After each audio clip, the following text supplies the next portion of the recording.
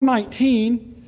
And don't worry, we're not going to read the whole thing of Psalm 119, but we are going to read verses 129 through 136 of Psalm 119. And as you're turning there, I'm going to take a little bit of time for confession, if you will. Growing up, I was one of those people, and you may fall in line with this too, but I liked staying up late, and I would flip through the channels, and I would find the infomercials. And I loved watching infomercials. If I was homesick from school, I would watch the infomercials over and over again, and things would like stick in my head, like, clap on, clap off. And if you got money, you're like, yeah, I got a clapper. I can clap my lights on. I'm fancy, right? Or one of my favorites was always the rotisserie one, where the guy he'd tell you, oh, it's only 5 minutes and you can cook a whole elephant in 5 minutes on this rotisserie. All you got to do is set it and forget it. See, some of y'all remember these infomercials, right? And sometimes it was fun because you'd watch them and you didn't even know you needed the stuff, right?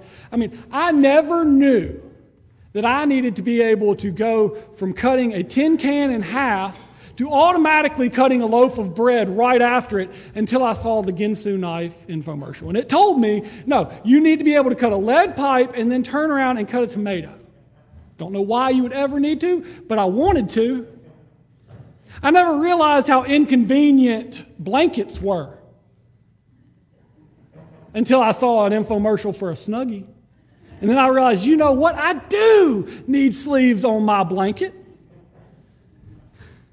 I didn't realize that I needed a boat, that I could put a screen door in the bottom of it and seal it off until I saw the Flex Seal infomercial. And then I wanted to try it. Still need to try that one day just to see if it actually works. And I never knew that I needed a slightly tilted grill where the fat would drain off until the former world heavyweight champion George Foreman told me so. You see, we watch these, and now it's all over Facebook too, because they've figured out, as Caleb was talking about, these algorithms, and you see things and you go, I didn't even know I needed that until I saw it. And the problem is so often the way in which they cater to us is, how will it benefit me? And this so often becomes the type of faith that we have as well. A faith of, as we look at God's truth, we go, all right, how's that going to benefit me? I'll buy into it if it's going to cause me a benefit, if it's going to provide me something. And this is kind of that truth that our author is writing about in Psalm 119, beginning in verse 129, where it says these words. It says, your decrees are wonderful, and therefore my soul keeps them. The unfolding of your words gives light. It imparts understanding to the simple. With an open mouth I pant because I long for your commandments. Turn to me and be gracious to me, as is your custom towards those who love your name. Keep my steps steady according to your promise, and never let iniquity have dominion over me. Redeem me from human oppression, that I may keep your precepts. Make your face shine upon your servant, and teach me your statutes. My eyes shed streams of tears, because your law is not kept. This is the word of God for us, the people of God. Thanks be to God. So for better or for worse, we live in a culture that promotes, what about me? What's in it for me? How will this benefit me? And if it won't benefit me, then I don't want to do it. Now, granted, I found out really quickly after being married, just because you don't want to do it and it doesn't benefit you does not mean that you don't have to do it. Found that out. When Ann was like, hey, let's go do this. And I was like, I really don't want to. And she's like, that wasn't a question. And I was like, yes, ma'am, because that's how marriage works. But we live in a culture that is a what about me? How will this benefit me? What will this provide for me? And I wish that I could say that it stopped outside of these doors, but we all know that sadly, we as the church have become an institution that for many instances has a tendency to cater to this. We find ourselves rolling out new programs, new things that say, come here because it will benefit you. This is what we provide that you need. And now don't mishear me. Absolutely, the church is founded on providing things that people need. But we have fallen into this belief of a consumeristic faith. That if you just do X, Y, and Z, it'll benefit you. If you just follow these 3 easy steps, it'll benefit you. It's no wonder that so often if you go to the bookstore, which I know those are a thing of the past as well, but if you go to a bookstore, many times right next to the religion section is the self-help section. And so often they flood back and forth. We live in a world focused on self and individual. And we as the church cater to this. And so often, as the old adage says, the way you bring people in is the way you're going to keep them. So what happens is churches find themselves trying to keep up with the Joneses. What is it that we can give you? Even if it's far out of the realm of the church, what can we do to keep you coming? What can we do for you to be sitting there this morning? What can we do to make our numbers look good? What can we do to make you feel benefited? And we come to church, and I'm guilty of this as well, and we sit in pews, and we sit back and we go, all right, Chris, entertain me now. Make me feel good. Let me walk out of here feeling better than when I walked in.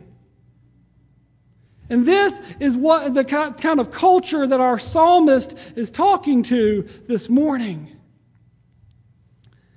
A culture where the church is catering to the person and it's lost the ability to speak truth because all it's wanting to do is pacify your worries. And we become so engulfed in this consumeristic faith. One where our commitment is only as strong as the benefits that we may reap from God's truth. We come to church seeking the benefits of, and you can go look on Amazon real quick, I promise you, and there are books that will cater to this. 3 easy steps to a better marriage. 6 easy steps to having a better family. If you just pray this prayer, it'll give you workplace security. Come to Jesus and He will calm all your anxiety, worries, and fears. And so we come. And we see, as we look around our world, the sad reality also that many people have fallen away from the church. And ultimately, they've fallen away from the faith. And the reasoning is because they only responded to God's truth to begin with in order to benefit themselves. And that may sound harsh, but we find ourselves coming to church and realizing, okay, I've received the benefit that I came for. I'm done until another need arises and we come back because we need to be benefited again. Or we find ourselves going, I didn't get what I wanted or what I thought I deserved, and so therefore we become disillusioned. 20th century Catholic writer Flannery O'Connor doesn't mince words either when she says, we think faith is a big electric blanket, when of course it's a cross. You see, we find ourselves falling in this idea of I just want to be wrapped up and feel good about it. And so often what we find is that Jesus Christ who teaches us that things are not okay and we've got to move and change.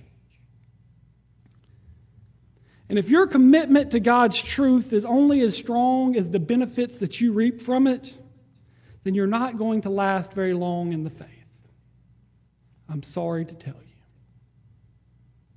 It's kind of like if you enter into a relationship just because it can benefit you, then that relationship is not very strong to begin with. But the psalmist this morning points us to what authentic discipleship looks like. Not this consumeristic discipleship that we've fallen into, but he says that it should stem from this idea of love for the truth. As we hear our scripture begin this morning, he starts crying out that your decrees are wonderful and my soul keeps them. They shine a light into my world. It imparts understanding to me.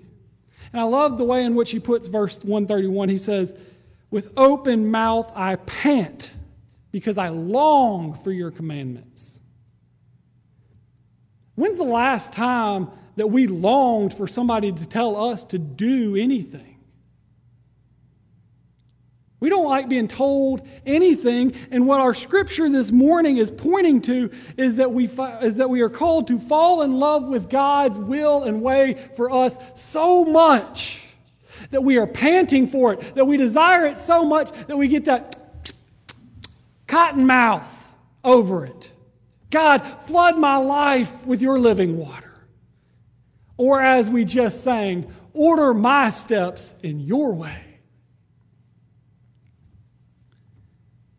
And we live in a world where we love what benefits us. And it falls in line with our own wants and desires. And if it does fall in line with our own wants and desires, this is how we operate. If it falls in line with what I like and what I desire and my wants, then that's what's true. And if I don't want to hear it, and if it goes against what I think or it goes against how I act, then I don't believe it to be true. Plain and simple. And I wish that I could say that the church was different, but so often we find ourselves, me and Chris joke about this a lot, when we look at scriptures and we go, oh, that one's hard. I don't know that I can preach that one today. So I'm not saying that me and Chris are allowed off the hook either. This is, like I said, this is confession time for me. And so, I found myself going to a therapist recently, and, it's helpful to talk about some of the stuff that you wrestle with. And here's the reality. Sometimes y'all are just going to sit in on my therapy session, if that's okay. But the scripture says that we are called to keep God's truth because it's wonderful. And because we love God's truth. Not because of what it did or can do for us, but because it's of God. And out of love and trust of God, we are called to believe in God. Believe in God's calling. Believe in where God is leading us. We need that commitment of the psalmist when he says that with an open mouth I pant for your call. I long for your commandments. And when was the last time we could actually say that? Even if it doesn't automatically benefit you, even if it challenges you, even if it calls you to change, when is the last time you said, you know what, God, I want to hear your truth? And if you're like me, you find yourself doing quiet times, spending time in prayer. And so often you find yourself falling to this way and desire of, yeah, God, everybody else needs to change. I wish that they would figure it out. God, I know that I'm doing right. I'm not the problem here. And sometimes we need to for lack of a better way of putting it, we just need to be quiet and let God speak. What we hear in our text is our psalmist praying, oh God, order my steps. Don't let me go where I desire to go, but you order my steps. You tell me where to go and allow me to be obedient to follow your call and desire for me as an individual. I'm reminded of a time in about 5th grade, back when I would ride around with my mom and back when cars had those wonderful cigarette lighters. that you push the button, they'd heat up, and then they pop out, and you pull them out, and that's how you would light your cigarette? No, fifth grade me was not smoking cigarettes. That's not where this story is going. But so often I would find myself, because I didn't understand what it was, pushing the button. My mom would go, "Don't touch that, leave that alone." And so one day, Mom went into the grocery store and left me in the car with the radio playing, so the keys were still in it. And what did I do? I pushed the button. It popped out. I pulled that little sucker out, and I said, "Ooh, that's cool." And I ended up burning myself. When I was left alone to my own wants and desires and devices, and I followed those desires, I found myself ending up hurt. And the first desire that the psalmist has this morning is for God to guide and protect his life. He says, "Keep my steps steady according to your promise, and never let iniquity have dominion over me." Or as our song said this morning, "Order my steps in your word, dear Lord. Lead me, guide me every day. Send your anointing, Father, I pray. Humbly I ask you to teach me your will. While you are working, help me be still." Yes, Satan is busy, but God is real. And it goes on to say things like, "Bridle my tongue, that my words would be edifying. Let the words of my mouth be acceptable in thy sight. Take charge of my thoughts both day and night." And now if you're like me, you have a tendency to speak and then think. This prayer really hits home of, God, tame my tongue that I don't just say the first thing that pops in here, because that's dangerous. But if it's not edifying, if it's not lifting up, and if it's not spoken out of love, keep me from speaking it. Now granted, if you're on Facebook nowadays, you know that's not the case. I'm just going to put it blunt. We don't care if it edifies, if it lifts up, as long as my opinion matters and everybody needs to hear it. And sometimes we just need to keep our mouths shut. We need to pray, "God, bridle my tongue, that my words may be lifting up and loving." You see, the psalmist understands what a fifth grade Ryan did not, and it's that left to our own devices, we're going to seek ourselves first. Left to our own wants and desires, we're going to seek what we want first.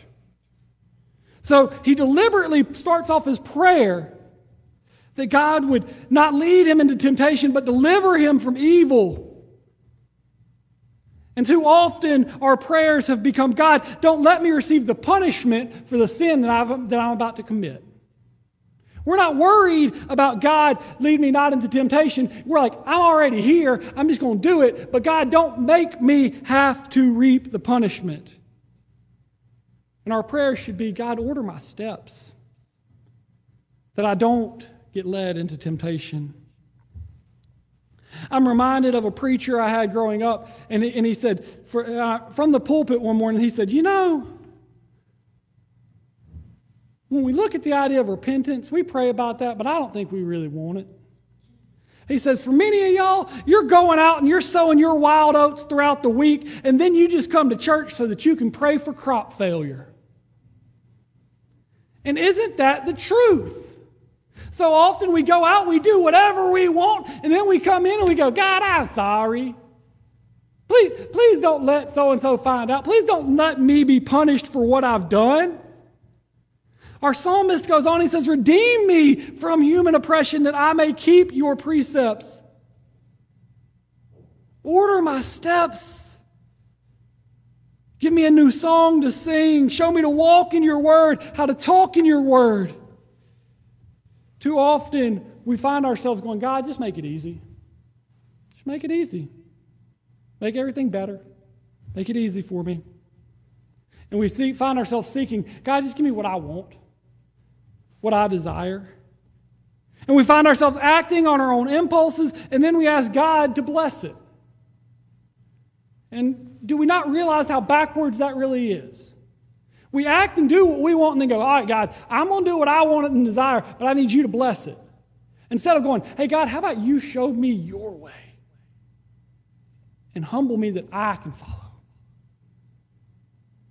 The psalmist does not ask for a greater circumstantial ease, but instead for the ability to more easily keep God's teachings. He says, God, change my heart, change my mind, that I may keep your teachings and not seek my own wants and desires. The psalmist is pointing us to what true discipleship is, which is obedience. Yet another word that we don't really like to hear. It's kind of like I can remember growing up and I would start doing something and my dad would go, don't do that. And I'd keep doing it. Don't do that. Why, Dad? Why can't I do it? And his answer almost every time was, because I said so. That's why. And sometimes I think this is the problem, is that God's sitting there going, don't do that. Don't do that. But why, God? It's not hurting nobody. It's all good. And God's looking at you going, because I said so. That's why. And I love you. Why won't you just listen to me? Are we driven by a desire to keep God's laws, or do we simply want our lives to be easier? There's nothing necessarily wrong with wanting an easier life. Don't mishear me. I think we all want an easier life. But our quest for ease should be motivated by a godly rather than a selfish desire. Our psalmist sums up his prayer as he seeks a grace-filled understanding of truth. When he says, make your face shine upon your servants and teach me your statutes. The man's writing a psalm. He knows God. He's got a relationship with God. He's probably filling a pulpit somewhere in this day and time. And what is it that he prays except for, hey, God, help me to better understand. He's confessing, I don't have it all figured out. I need to learn more. I need to understand better. And so often we, and by we I mean me, have a tendency to approach Scripture, and when we find ourselves getting into verses that we've read before or we've heard preached, we go, oh, I know what that says, and we just scan on down and go to the next thing. Instead of going, hey, God, open my eyes, my heart, my mind, that I can hear your voice speaking to me through this living document. Instead, we find ourselves going, this is a waste of time. I've heard this before. How is this going to benefit me? God, give us a heart and a mind that we may continue to grow in relationship with you and seeking understanding of who you are and what you are doing in our midst. God, order my steps in your word. Verse 136 almost seems like a tag-on to me. But I think it speaks to me the greatest of where we find ourselves. My eyes shed streams of tears because your law is not kept. I think we can all agree that the world is not as it should be. Now, we may disagree on the why, but we cannot disagree on the fact that it's not as it should be. And I think so often we say that what I want is what God wants, and so if people would just listen to me, it'd all be okay. And the reality is no, we've all strayed from the Word of God, and we've all kind of created our own little scriptures. And what happens when we dive into the Scripture, this is the dangerous part, is it's kind of like when you sit in a meeting and you find yourself starting to explain something or starting to say something. And this may not happen to any of y'all, but it's happened to me a couple of times. It's one of my pet peeves. And somebody jumps in on top of you and goes, oh, what I hear you saying is X, Y, and Z. And then your response is, that's not what I was saying at all. If you just let me tell you, you'd understand. And I think this is what we do with God's will. We hear God talking, we go, oh, okay, this is what you want me to do. And God's looking at us going, that's not what I was saying at all if you just listen. God, order our steps. That we may acknowledge that our world is not as it should be. And that honestly, 9 times out of 10, it's because we're not living into your will. You see, we so often get caught up in what somebody else is doing. When's the last time you sat down and said, God, where do I need to change? If I look at Facebook, not very often for any of us, myself included, because all we say is, so-and-so needs to figure this out. They need to change. They need to do something different. Look at what they're doing that's wrong. And never do we find ourselves going, hey, I need to confess. I've screwed up. We're called to be obedient to God's truth, even not because it benefits us, but because we are called to honor and serve a God that loves us and knows us better than we could ever know ourselves. And obedience to God's truth is evidence of our love for Christ. And equally, our love for Christ is the cause of our obedience. You do what God asks because you love God. You go to your in-laws because you love your spouse. And your in-laws, maybe, if you've got good in-laws. But you do what you do because of who you love. And so often, here's the reality, if we want to be real honest with each other, is we love ourselves more than anybody else, so all we're worried about is doing what I want to do. Or maybe that's just me. We hear in John 14:6 that Jesus is the way and the truth and the life. And it is only to the degree that we love Jesus that we will be committed to the loving and obeying of His truth. Here's my question. Can you honestly this day say that you love God more than you love yourself? Because that's what the call is to say, God, you direct my steps. Because let's be honest, if you're like me, you look around and go, I've really screwed this whole life thing up. I should have listened. Should have paid attention. I should do this whole thing and this idea of loving one another and loving God. My hope and my desire is that our prayer as we go from this place would be just as the song proclaimed. Order my steps in your word, dear Lord. Lead me, guide me every day. Send your anointing, Father, I pray, and order my steps in your word.